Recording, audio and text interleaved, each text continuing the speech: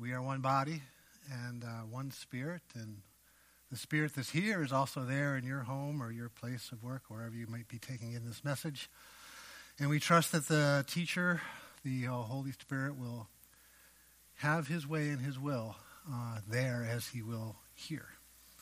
So let's invite him to do so. Father, we come to you in Jesus' name, and we give you thanks for this food, this word that you have prepared for us tonight. It comes from your word. It is true.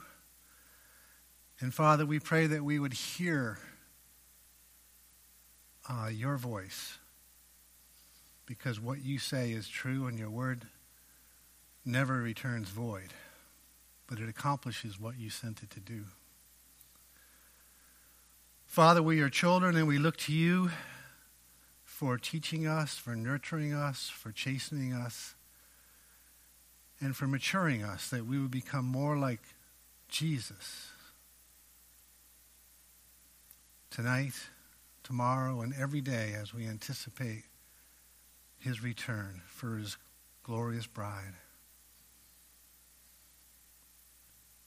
Now, Father, we pause and we wait on you for a moment and in quiet adoration, lifting up our hearts, our minds, our souls into your very presence,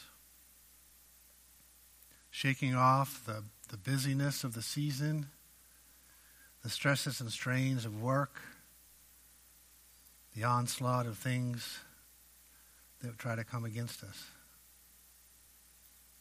All those things we put aside. And we free our hearts, we free our ears to hear, our eyes to see, and our hearts to understand what you want to say tonight. To each and every one of us, you may have a unique message, and we trust that you will bring that to us, and we are open to receive it.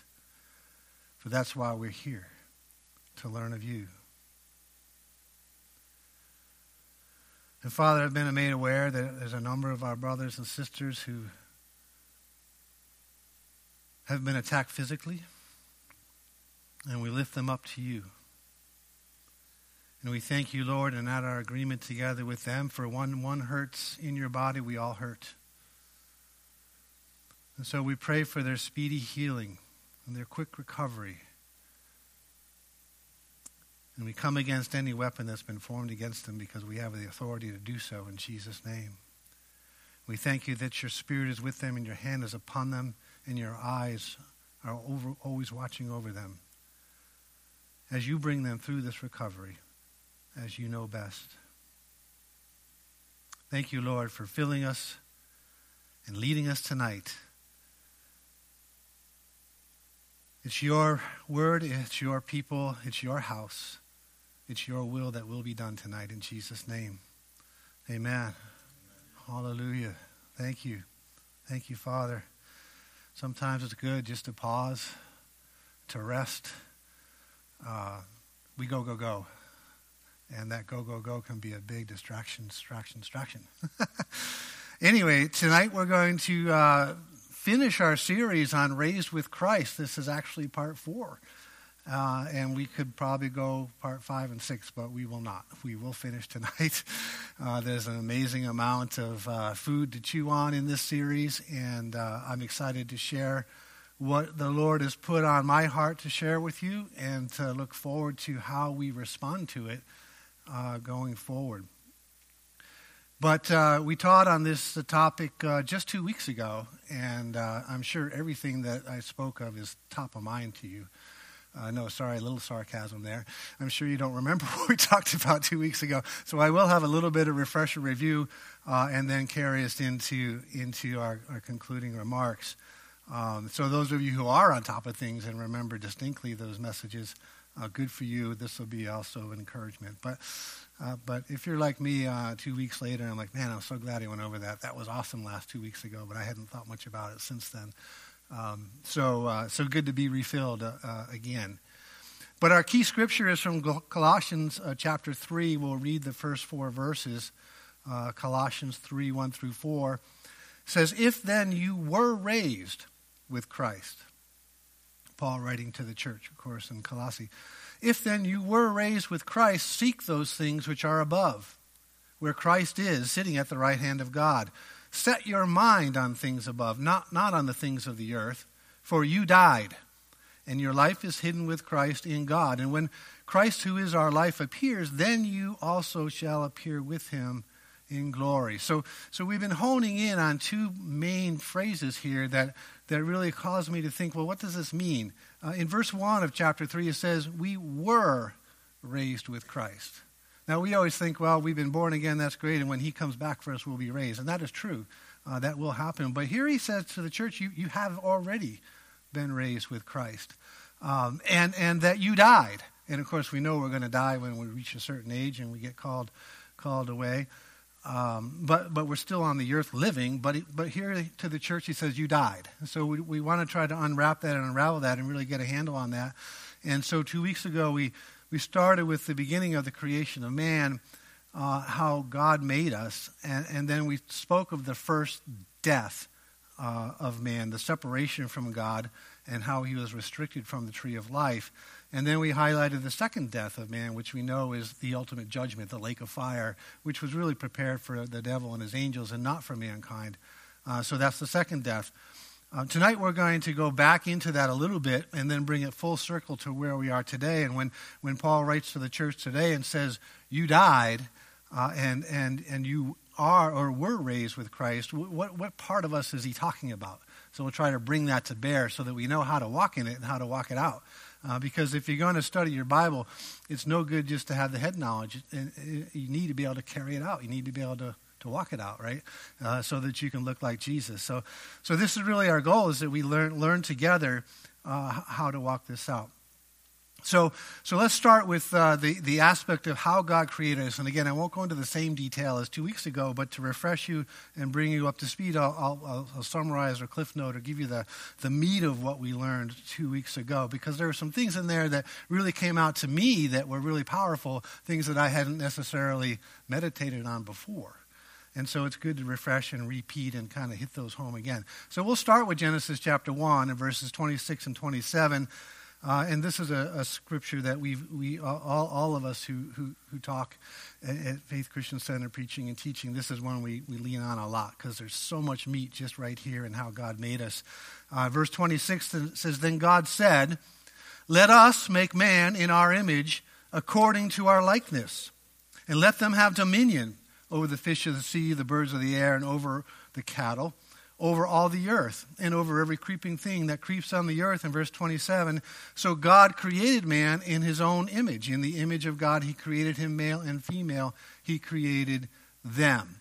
So clearly when God said, let's make man, he intended to make us in his image and his likeness, and so he did. According to his likeness, he made us. And he, in the same phraseology of creating man, he gave us authority, so that authority we have to walk in is part and parcel of our creation and part and parcel of our image and likeness of God. So it's an important aspect, one that we'll teach on more when we do authority class next quarter. But tonight we're going to focus on the image and likeness. Essentially, we were made as children of God, right? We were created to be like his children. And that's a powerful statement, that when God made man, we were to be like his children. We were to look like our Creator. So when any other creature encountered Adam and encountered Eve in the garden, they saw them as spirit beings. They saw them as not after the flesh, but they recognized that God was in them. They could see the spiritual aspect of Adam and Eve even as they walked on the earth. And so they were spirit beings with a soul, and they happened to live or abide or tabernacle in the body that God had created for them to live in while on the earth. So they were spirit beings, and all of creation recognized them after the spirit, not after the flesh. It's an important aspect.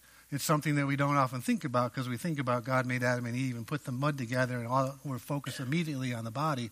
But no, he made them as spirit beings with a soul to live in this body that he made for them. So not only did all of creation see Adam and Eve as spirit beings, but Adam and Eve also saw themselves as spirit beings. So they had that concept, they had that consciousness, that awareness that they were spirit beings. Of course, they knew they had a flesh. In fact, when Eve was pulled out of Adam, what did he say? Wow, this is flesh of my flesh and bone of my bone. And God put them together and they became one flesh, right? And they were naked and not ashamed. So they were aware of their physical body that God had given them to walk on the earth. But they recognized that wasn't their source of authority. They recognized that was simply a container of their spirit and soul while they carried out God's purpose on the earth, which is to be fruitful and multiply and fill the earth and subdue it. So they had a role to play as spirit beings on the earth, and they had to do it in a body, but they knew themselves that they were spirit beings. This was their consciousness, their awareness that they were spirit beings like God. I mean, they were children of God, right? And so it's important that that you recognize how God created them. And so in fact, not only were their bodies were containers of their spirit and their soul, much like when Jesus was on the earth. If we look at Colossians chapter 2, verses 9 and 10, the Bible says, "For in him," that's in Christ, "dwells the fullness of the Godhead bodily. And you are complete in him who is the head of all over all principality and power." So and we talked about this in one of the earlier messages. The idea here is that Jesus' body was born of Mary so that Jesus could abide in it to carry out the purposes of God on the earth. But the fullness of God dwelled in that body. The Spirit of God, the Father and the Son, the Godhead, all lived within the flesh that was born of Mary. Just like we, or Adam and Eve, and of course us as their offspring, our bodies are here to carry out the purpose, but we are spirit beings filled with the Spirit that God made us to be. I'm beating on this, and you'll see why in a minute. It's really important that we get in our mindset who we are and who God made us to be. As children of God, He's a spirit, we're spirit. And we need to meditate on that because most of our day is thought about our bodies, right? So we're spirit beings and we have a soul. We live in a body as Christ did. And He always walked in the Spirit, didn't He? When He walked on the earth, was He ever led by the desires of His flesh? Or was His compassion, was His soulish desires, were they taking over the things that God had told Him to do, or were they subservient to the things God had told Him to do in the Spirit? Right? He always did what the Father told Him to do, even if His desire of His soul was to do something else. I mean, I think about a good example when He heard about one of His closest buddies, Lazarus, was sick unto death.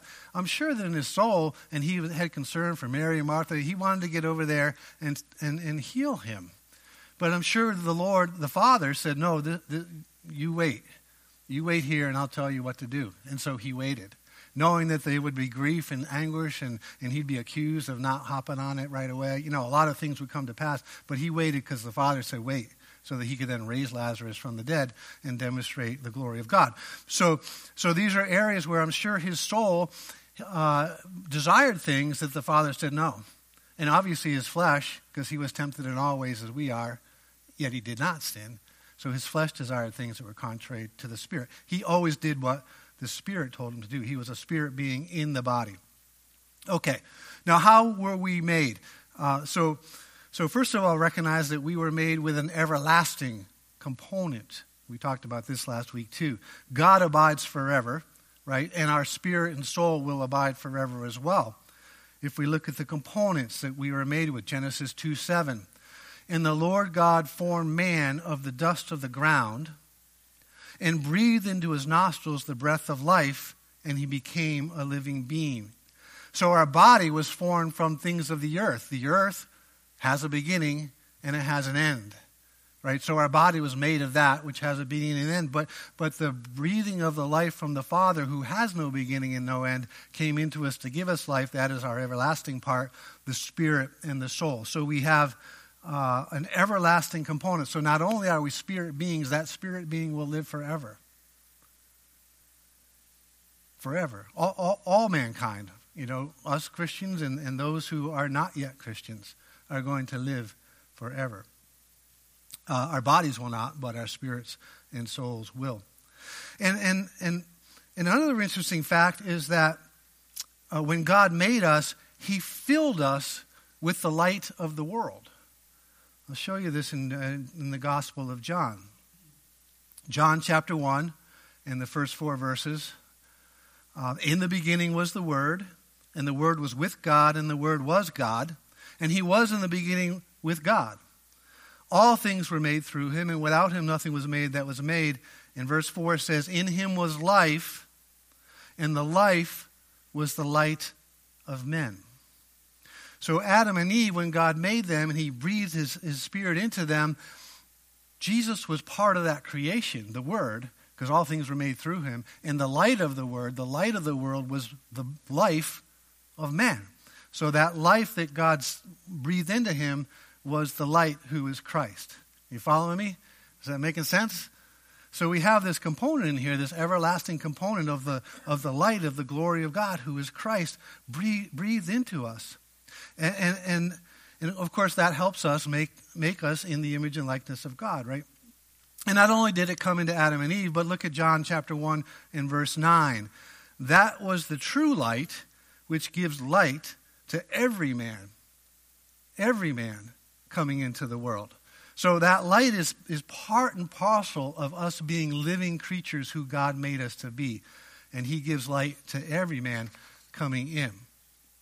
So we're filled with the Word, we're filled with the light. So I want to get you to see this picture of this created being, Adam and Eve, and to really appreciate who they are and how God intended them to be. Of course, we're their offspring, right? So this is how he would want us to be as well. So in summary, what we talked about, and this is still review, by nature, we are children, or Adam and Eve rather. Let's talk about Adam and Eve. They were children of their Creator. Children of God, their Creator. Spirit beings with a soul, living in bodies as God had given them to live in. They were filled with the life of Christ, the full light from the true light, who is Christ. They were set apart, sanctified, holy, and different from all other created beings, including the angels. They were set apart, holy, and different from, because they were children of God, filled with Christ, filled with the Spirit of God. And they had dominion and authority over the earth and all that moved upon it. And yet they were always subject to the Creator, their Father, and ready to obey and please him. What an amazing creation that he made. You know, again, still a creation. Remember who we were, or who Adam and Eve is as a creation, subject to the Creator. We don't ever want to think of ourselves as gods, but we do want to think of ourselves as children thereof. Is that settling in? I feel like we can't get enough of that image, and I don't think I've really articulated it enough, but try to really think about the glory of Adam and Eve and who they were as they walked upon the earth, and how the waters just watered the fruit trees for them, and the animals played nicely together and were subject to the things they wished and wanted to do, and how they walked with God always, and they were never separated from the Creator of everything. This is man. This is man. It's glorious. It's beautiful. It's wonderful. It's without sin. It's without any darkness. It's joyful. It's peaceful. It's a remarkable creation that God made. And when he looked at it, he said it was good. And when he was finished with creation, he said, very good. And you know that's a high standard for the Father. Of course, he made it, so he was proud of it anyway, to say it was good, right? So then last time we were together, we said, all right, well, what happened? How did this change? Right? This is mind-boggling in some respects, and yet when you think about how we live today, it's as obvious as can be. So let's talk about this. In Genesis chapter 2, we're going to review again the first death of man. In Genesis chapter 2, in verse 16 and 17, the Lord God commanded the man, saying, of every tree of the garden you may freely eat, but of the tree of the knowledge of good and evil you shall not eat. For in the day that you eat of it, you shall surely die. And you remember we touched on last time this word surely and this word die are actually the same Hebrew word die. So you will die is the consequence of eating of the tree.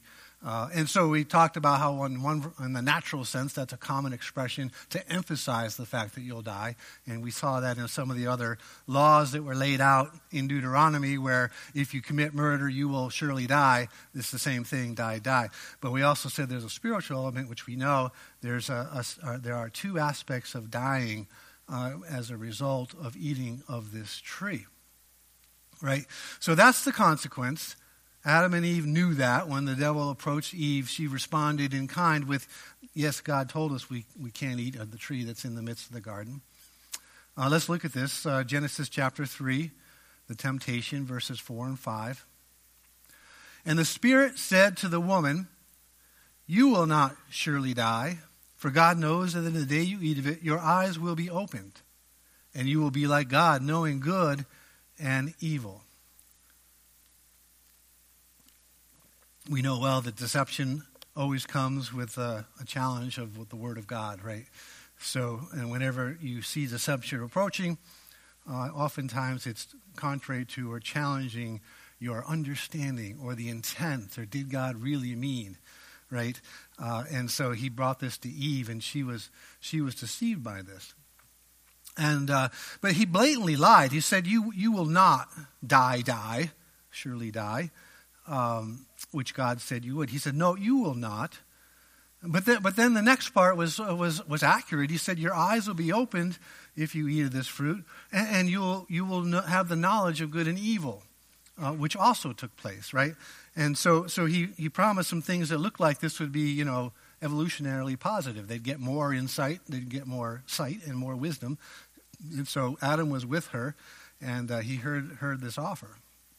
But what he didn't tell them, by blatantly omitting the most crucial point, is that unlike God, they would also experience evil. Not just know evil, but they would also experience evil. And through their disobedience, just like Satan experienced it through his pride leading to his rebellion, they would experience evil. And of course, that would ultimately lead to separation from God, as it did with him. So anyway, he left that part out, an omission of the truth, right? He's the master liar, in addition to the tempter that we know him to be. So what happens here? Let's read chapter 3, verses 6 and 7 of Genesis, and we'll continue with the story. So when the woman saw that the tree was good for food, that it was pleasant to the eyes, and a tree desirable to make one wise, she took of its fruit and ate. And she also gave to her husband with her, and he ate. And the eyes of both of them were opened, and they knew that they were naked. And they sewed fig leaves together and made themselves coverings. So I want to pick this apart a little bit more tonight, because there's some fascinating things that apply to us today. Okay, but the tree, let's talk first about what Eve saw. Right? Eve saw that the tree was good for food, so she had a desire of the flesh. Right? She saw that, and it was like, that could be tasty. All the other trees are pretty good too. And maybe this one's nice. I don't know what kind of fruit it was, but she thought it would be interesting for her flesh to taste that. She saw that it was pleasant to the eyes. In other words, this is a pretty tree. This fruit looks pretty good. I mean, there's certain things like, broccoli that doesn't look very good at all, but it's good for us. But some fruits look delicious to us, right? They look like you want to eat them. Sometimes walking through the woods, you see pretty berries and you think, oh, let's try that, man. Maybe you better not. You don't know what it is. And somehow what I don't understand is, how did people start eating mushrooms? They never look good to me, and yet some of them are wonderful. But anyway, she saw this tree and said this was pleasant. So we have the desire of the flesh and the desire of the eyes. And of course, it was desirable to make her wise, or make one wise. So the pride of life, right? We see these things drawing her attention away. What's interesting is what Eve saw about this food wasn't necessarily what Satan had offered, that they would be more like God, that their eyes would be open. She didn't see that part at all. She was really focused on the fruit.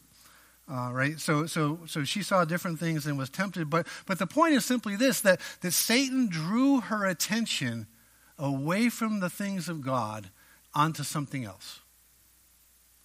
That's what he did. And here we have this couple, and notice that when Eve saw this, her eyes had not yet been opened. Their eyes were not opened until they ate. So she could see these things and think about these things, but they're still, they had not disobeyed. They're still holy. They're sanctified. They're children of God. There's no sin. There's no death. The light of the life is in them, shining brightly in them. They're still walking perfectly and purely with God, even when Eve saw this. And that's important to us because here this couple who has never experienced evil, didn't even know what it was, somehow the devil was able to bring their attention to it, and they were drawn away. How is it that this perfect couple, this couple that was like God in so many ways, could be tempted and drawn away? Because she took her eyes away from God and away from his command and away from the blessings and put her eyes on something that she should not have, and that stirred up some desire in her flesh, and Adam with her, and they ate. So let's see what happens when their eyes were open, because this is before their eyes were open, and then they ate. I'll read verse 3, chapter 3, 6 and 7 again. So when the woman saw that the tree was good for food, that it was pleasant to the eyes and desirable to make one wise, she took of its fruit and ate. And she also gave to her husband with her, and he ate. And then, verse 7, then the eyes of both of them were opened, and they knew that they were naked, and they sewed fig leaves together and made themselves coverings. So before they ate, before the sin, before the disobedience, they could detect things in the realm that God did not want them to live in. So they could be conscious of it, if you will, but they didn't abide there. They abode in the presence of God by living as spirit beings. But as soon as their eyes were opened, they knew something. Not just a head knowledge, oh, there's that fruit over there, I shouldn't eat that. But once they ate it, they knew experientially, it became part of them, this disobedience and this evil. And the first thing that they saw was that they were naked.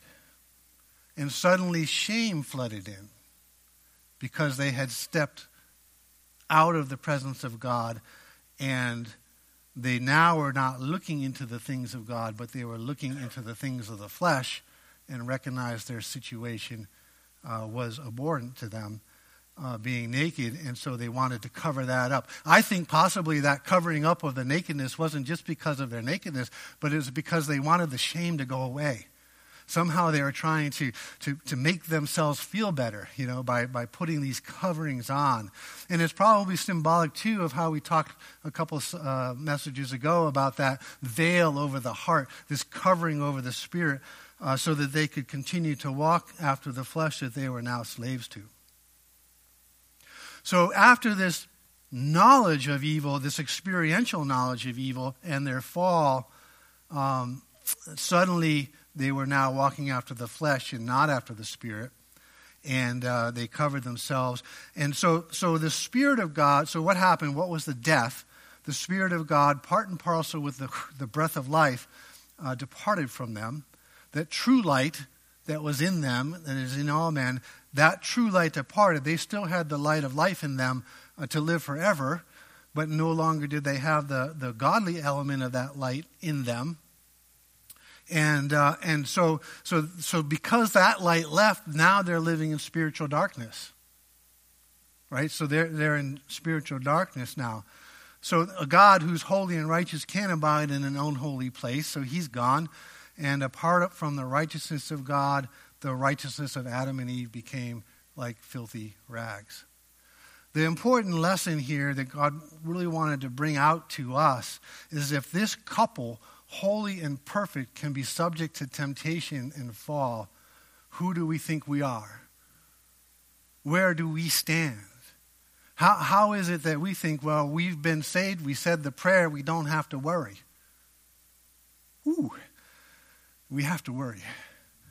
I don't mean from a fearful standpoint. We have dominion, we have the authority back, but we have to understand we cannot be deceived that evil is around us trying to draw us away. If this couple, so holy and beautiful and wonderful, we'll get to how we are in a few minutes. I hurry. So that's a sobering message. It is. Okay. So the first death we talked about is the life that's separated from and void of the Spirit of God. We know it wasn't the dying in the flesh, because God said, in the day that you eat of, in that day, you will surely die. You will die. So we know that Adam, who would live 930 years, his body would ultimately go back to the earth from whence it came.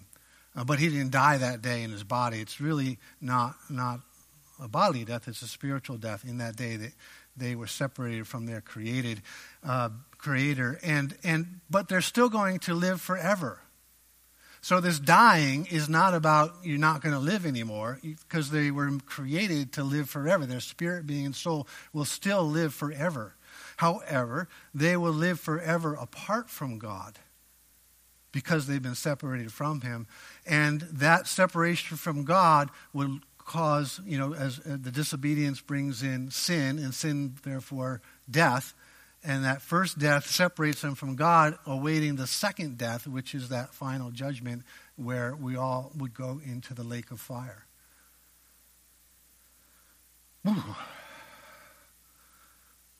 Unless they can be reconciled back to God. And God, of course, had already slain the Lamb of God since the foundation of the world. So he already had a plan in place in which we could then be reintroduced to partake of the tree of life. So the first death, in summary of this, again, it's just, I want to make sure you get it. In the beginning of the Bible, no longer living with God, but separated from him, living according to the flesh and the soul, not according to the Spirit. In fact, the spirit man is veiled, essentially unknown, unrecognizable. Most people you ask today, do you have a spirit? Oh, I got the spirit of the Patriots, or whatever spirit of the holiday, whatever spirit they have. They don't recognize their three parts. Academia doesn't talk about three parts. We're all about mammals and DNA, right? They don't talk about the spirit. Yeah, we have a mind and will and emotions. They could acknowledge that, but the spirit man, it can be a little spooky for those who only walk in their intelligence. But we are spirit beings. And so that spirit being and our soul will live forever, right? So we're no longer children of God. Rather, we're sons or children of disobedience, right? Adam and Eve disobeyed. Now all of his offspring will be sons of disobedience, right? No longer servants of righteousness, but slaves to sin. And no longer obedient to God, but subject to Satan. That's another one that nobody knows is out there unless you have been enlightened to the things of the Spirit. And of course, the second death, as we already talked about, is that lake of fire, where between Genesis and Revelation, God does everything in his power, including giving his Son to save us so we can avoid that ultimate judgment. But God in his righteousness will judge all living. And if there's sin found in them, they will be cast into the lake with the father of lies, the devil. Okay, so that wages of sin is death, and that has to be paid for by another. So that's the by and large what we talked about last time. Now we got to see where we are today. So there's a first resurrection, if you will, that we can have, a transformation of the spirit being. So I want to talk about your salvation message, and we'll talk about it with regard to the Spirit. And one of the things I hear a lot of when we have testimony night is, well, God delivered me from drug abuse, or God delivered me from financial ruin, or God restored my marriage. And these are wonderful things, and he does those things. But these are simply signs to point to a spiritual truth, that God resurrected you from the first death, and he saved you from the lake of fire. Far more everlasting impact than the things of the flesh that we have today. So it's wonderful to tell people how God has helped you in these areas, but ultimately that message has to come around to the big picture, the long-term picture. Because otherwise someone's going to come and they might be sick and they didn't get healed and they go, well, I don't know why, I guess I'm not worthy, and they go away. And they miss that everlasting message of how important it is that salvation is to be passed on, that testimony of this is the evidence, this healing, this is the evidence, this financial deliverance, of a greater truth that I'm going to live forever with my God in heaven, and you can come too. So it's just important to know that as we go into this story. Because the greatest gift is obviously John 3:16. What a great time of year to talk about this. For God so loved the world that he gave his only begotten Son, that whoever believes in him shall not perish, but have everlasting life. Here, he's talking about everlasting life with him. We already have everlasting life, and this is where we miss it. We think, oh, we're going to die and be no more. No, all of us have everlasting life, but we're going to have everlasting life with him, the God kind of life, the Zoe kind of life, and we will not perish in the lake of fire. This is the context of this phrase. And so when Jesus came into the world, he came into a really dark place. Remember the light, the true light, left mankind when they sinned? So Isaiah prophesied in chapter 9, verse 2, he said, the people who walked in darkness have seen a great light. And those who dwelt in the land of the shadow of death, upon them a light has shined.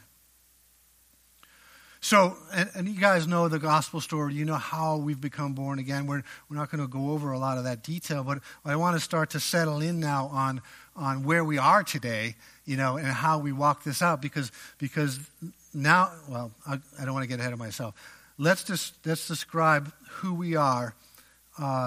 First of all, who we are before Christ. So all of mankind, your neighbors, your family members, those who you were before Christ, this describes you. Born in the image and likeness of Adam and Eve. It's the law of Genesis, that things reproduce after their own kind. The trees reproduced after their kind, the plants after their kind, the animals after their kind, and Adam and Eve reproduced after their kind. And so nobody was born to Adam and Eve before the fall. So Cain and Abel were born after the fall.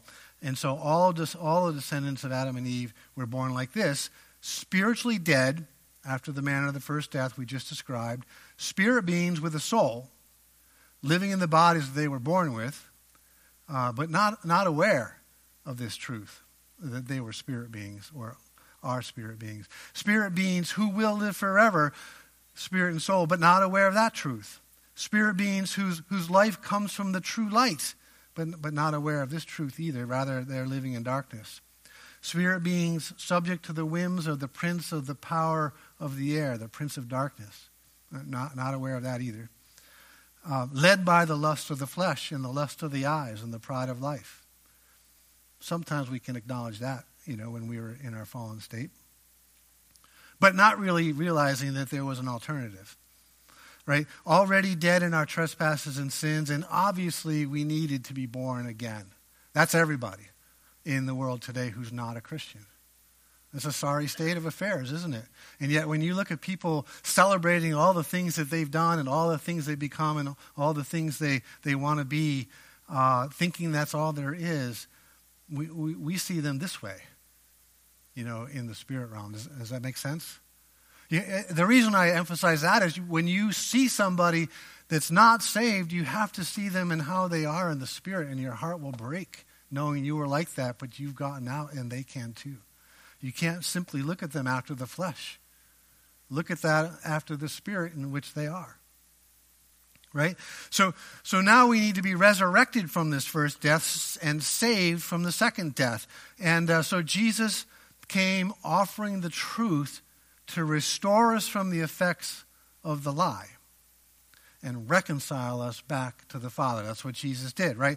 So 2 Corinthians 5:1-9, that is, that God, the Father, was in Christ, the Son, reconciling the world to himself, not imputing their trespasses to them, and he has also committed to us this word of reconciliation. Okay, how does this work? What is this message? How do we let people see? Well, let's take a lesson from Adam and Eve.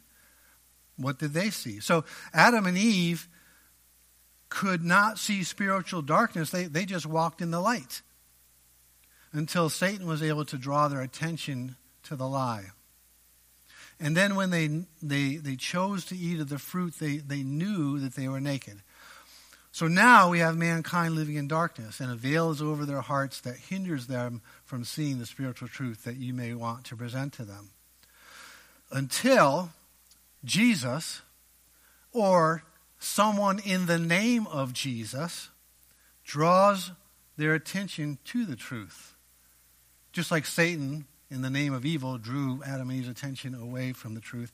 Now we can bring someone's attention to the truth. And we receive that by faith, and we take and eat until we know that we know him. Does that make sense? So it's important as we witness that we come to people recognizing that it's not our flowery words or our charismatic personalities or our humor, our sarcasm. Sorry, did I look at you, Pastor Chris? Sarcasm. But it's the Spirit of God who's in us that we want to draw their attention to consider.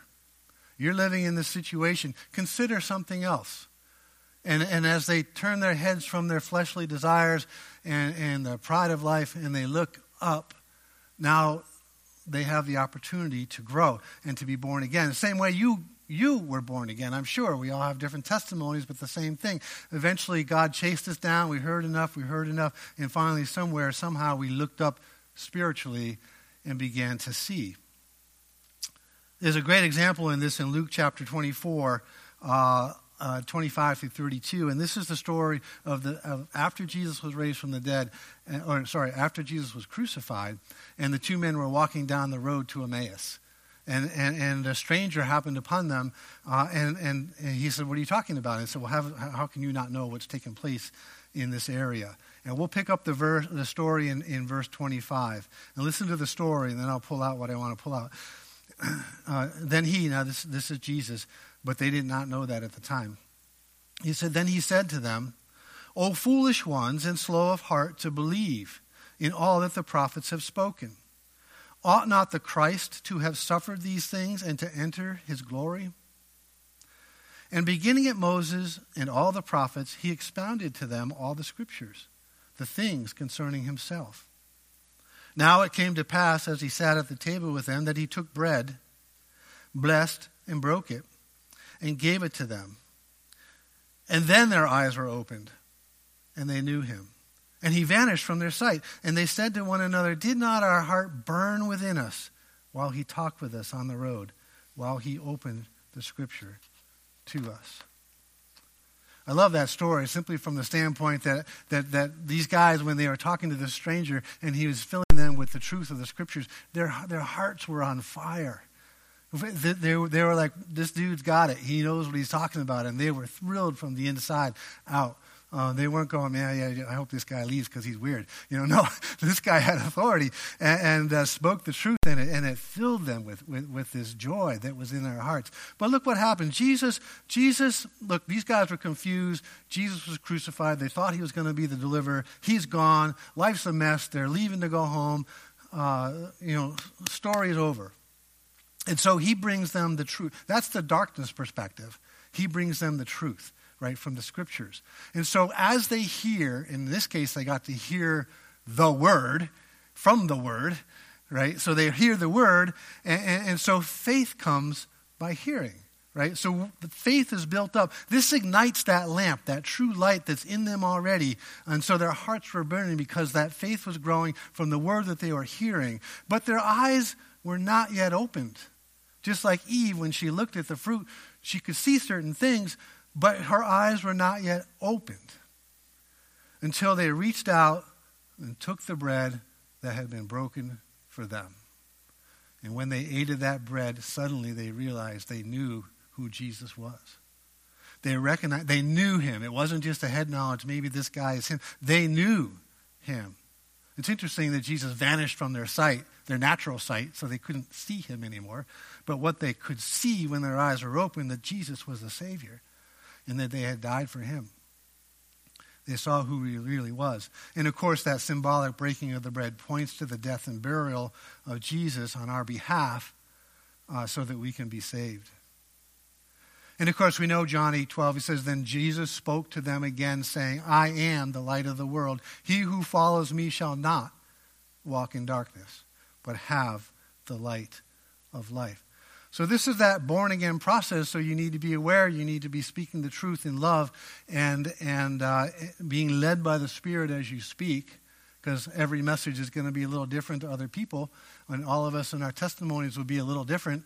But recognize that what you're doing is drawing their attention out of what they know now and having them consider something else. And then when they recognize, they will know that what you're saying is true and they'll be saved. So now where we are in the last 15 minutes that we'll talk about is where we are as a new creature. We're talking about the born-again people now, the born-again believers, those who have accepted Jesus as Lord and are not destined for the lake of fire, but are destined for the resurrection when he calls and the trumpet sounds. We will be raised with him, and we will be like him. So in the garden, Adam and Eve were alive spiritually. They saw through the eyes of their spirit being. They were obedient unto righteousness, living in and with the true light, the life of men. But when they were banned from the garden, Adam and Eve were dead spiritually, saw through the eyes of the flesh. They were slaves of sin, living in darkness apart from the true light, and all mankind is born into this condition. The born-again person into the kingdom of God, those of us who know Jesus. And by the way, for anyone who has not asked Jesus to be your Lord, it's a free gift. And we can do that tonight at the end of service so that you can be one of these born-again believers and be sure that you know you can take and partake of this truth and have it sink into your spirit, man, so that you are convinced and no one would take it away from you.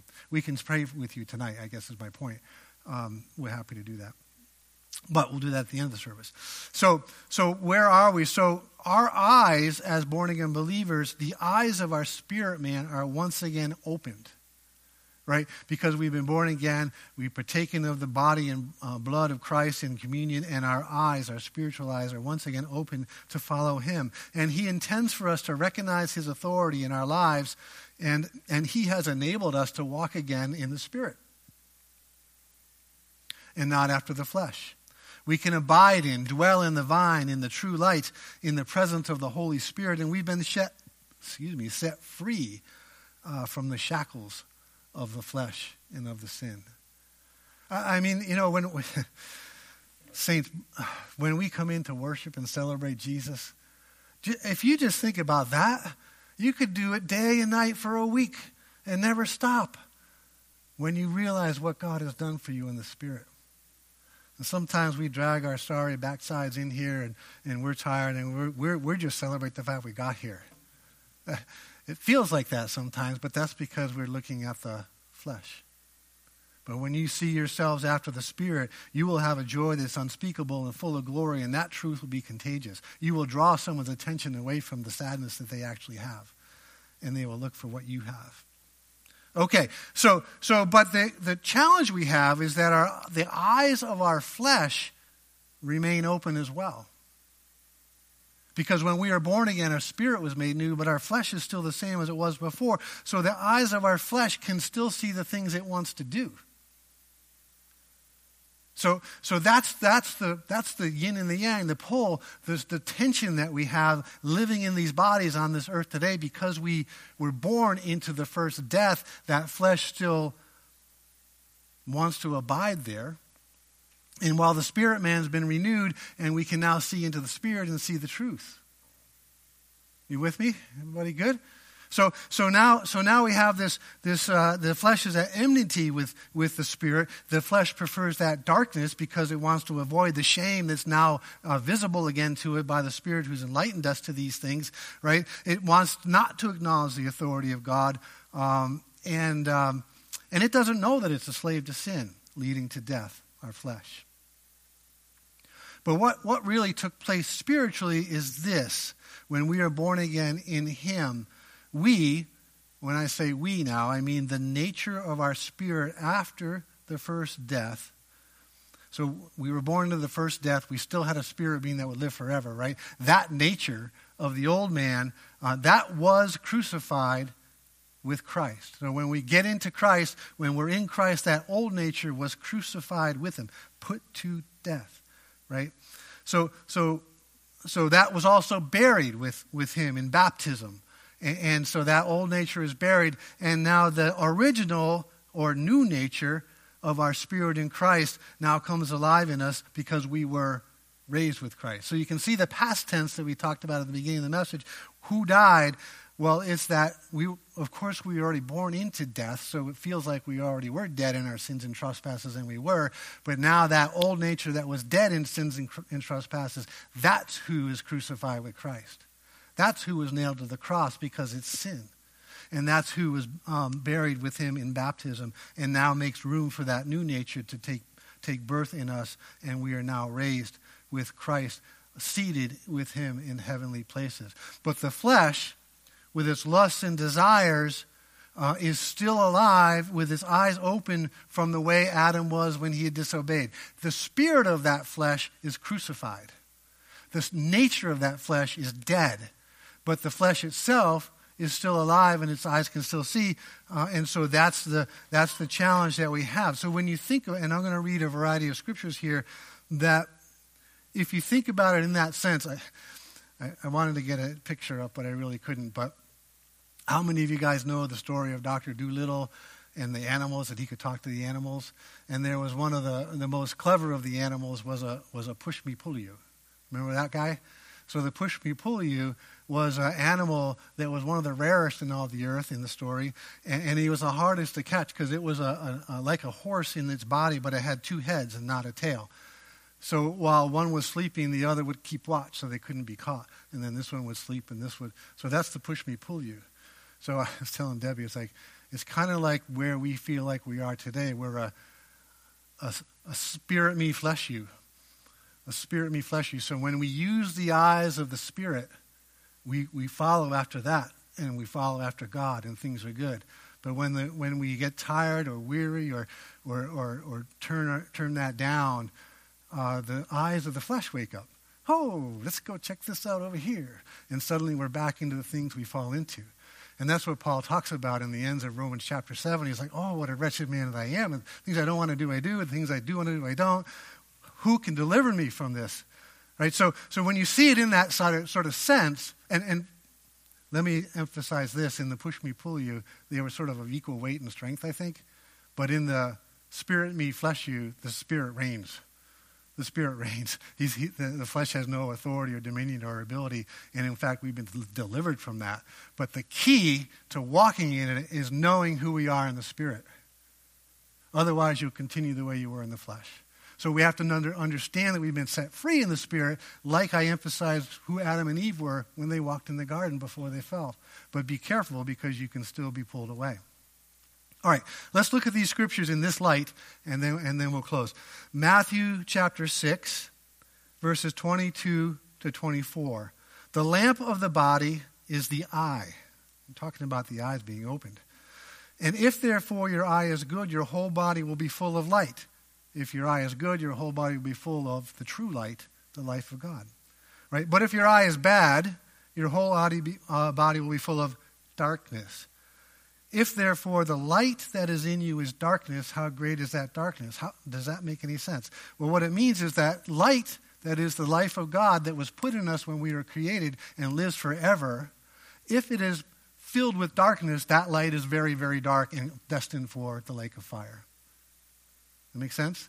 But if your light is good because you're focused on the Spirit, you're focused on God, how good is that? You'll be filled with the things of the true light. In verse 24 it says, no one can serve two masters, for either he will hate the one and love the other, or else he will be loyal to the one and despise the other. You cannot serve God and mammon. You cannot serve spirit and flesh. You can't be that push me, pull you, spirit me, flesh you. You have to choose to serve God. Romans 8:12 through 14. Therefore, brethren, we are debtors, not to the flesh, to live according to the flesh. For if you live according to the flesh, you will die. And he's speaking to the church, born-again believers. But if by the Spirit you put to death the deeds of the body, you will live. And here's the key. For as many as are led by the Spirit of God, these are the sons of God. Galatians 6, 7, and 8. Do not be deceived. God is not mocked. For whatever a man sows, that he also reap. For if you sow to the flesh, of the flesh reaps corruption. But he who sows to the Spirit will of the Spirit reap everlasting life. Again, a letter to the church, the believers. Colossians 3, 1 through 4, our key note scripture for this series. If then you were raised with Christ, seek those things which are above where Christ is, sitting at the right hand of God. Set your mind on things above, not on things on the earth, for you died, and your life is hidden now in Christ, with Christ in God. And when Christ, who is our life, appears, you will also appear with him in glory. And here's one that always shakes me to the core, and I know Debbie feels the same. Revelation 3:16, a letter to the church. I know your works, that you are neither cold nor hot. I could wish you were cold or hot. So then, because you are lukewarm and neither cold or hot, I will vomit you out of my mouth. What is he saying? You either need to be, I wish you were either hot for the Spirit or totally cold and know it. Then this lukewarm thing where you call yourself a Christian but you walk like a common man. That's not what he wants. He wants us to be like him. So, the key here is to recognize that your old nature, who was dead from the first death, is now dead in Christ. We have to grasp that aspect, and that your new nature as a child of God has been raised in Christ, and that you've always been a spirit being who will live forever. Formerly slaves of sin and the lust of the flesh and destined for the second death, but now delivered, translated into the kingdom of the Son of his love, in the kingdom of light. And so as God prayed in Colossians chapter 1, we'll close the series here. Colossians 1, 9 through 14, and receive this prayer for ourselves. Paul says to the church, for this reason we also, since the day we heard it, do not cease to pray for you, and to ask that you may be filled with the knowledge of his will, in all wisdom and spiritual understanding, that you may walk worthy of the Lord, fully pleasing him, being fruitful in every good work and increasing in the knowledge of God, strengthened with all might according to his glorious power, for all patience and long-suffering with joy, giving thanks to the Father who has qualified us to be partakers of the inheritance of the saints in the light. He has delivered us from the power of darkness and conveyed us into the kingdom of the Son of his love, in whom we have redemption through his blood, the forgiveness of sins. Amen.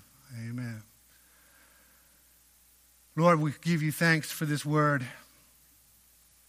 Father, we pray that we take arms against the desires of the flesh, not by our will, but by your Spirit. That by following after you and your Spirit, by obeying you fully, by pursuing you, by seeking you in every turn, by being aware of your presence in us and through us and your desire and will for us on this earth. Father, we pray that we can be pleasing to you in this area, submitting to you in all things, walking as your children, as spirit beings in these bodies in which you have given us. We pray, Lord, that the old man we now know to be crucified and dead and buried, we pray that you continue to help us to take up our cross daily, to crucify our flesh and to follow after the Spirit. And that when our eyes are drawn away to the things that are against you, that we take those thoughts captive in the obedience of Christ. and that we live as you called us to live, as your children, sons and daughters, giving you glory and accomplishing your will, being fruitful and multiplying on the earth and subduing it from the works of darkness. Thank you, Father, that you would stir us up in these things and help us to walk them out. For we, apart from you, can do nothing. But with you all things are possible. And help us to see one another after your Spirit as well, and not after how any of us have behaved or appear after the flesh. Lord, we are your body on the earth, filled with the fullness of you. Help us to honor that truth and to walk it out. And we give you thanks for steering us in the right direction, correcting us where we needed it, encouraging us where we needed it, and opening our eyes. Opening our eyes that we know who we are in you. And armed with that knowledge, the old man, the old spirit, the old nature, who is crucified with you, has no life. In Jesus' name, amen.